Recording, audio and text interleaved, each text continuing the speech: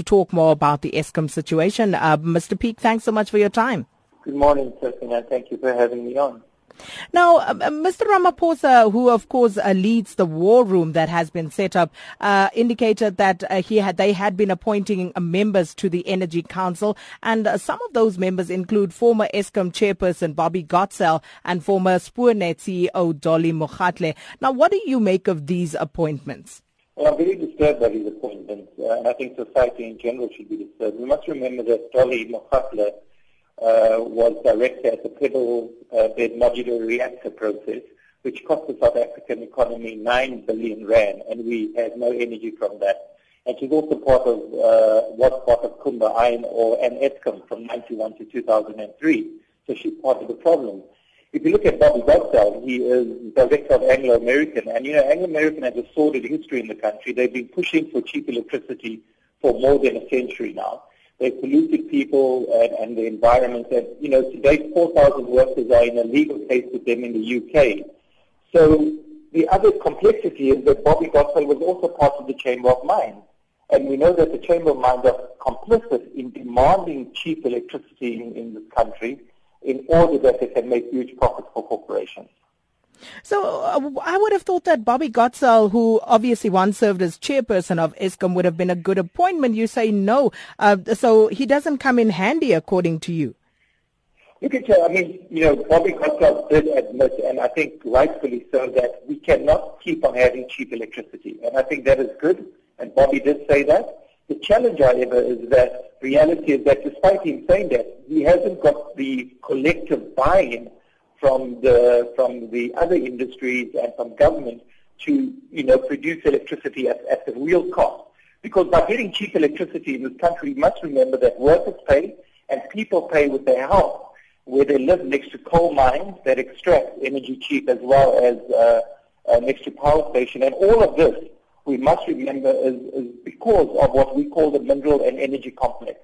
And what that means is that government has sought over the last century, and the ANC has continued with that program, to dig out minerals cheaply from the ground to provide cheap electricity for corporate profit.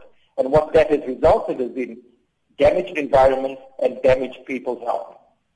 So, in your view, who do you think Deputy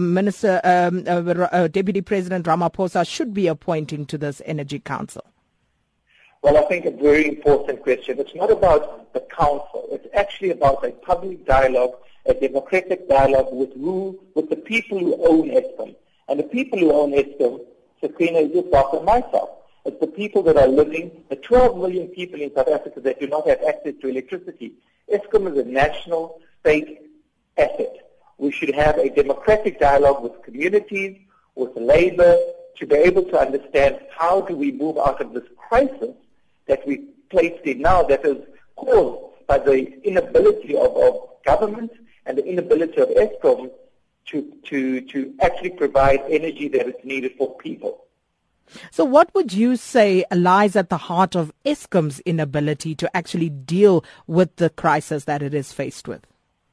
Well, I think the reality is that Eskom has, for more than, the last 20 years, had a poor management.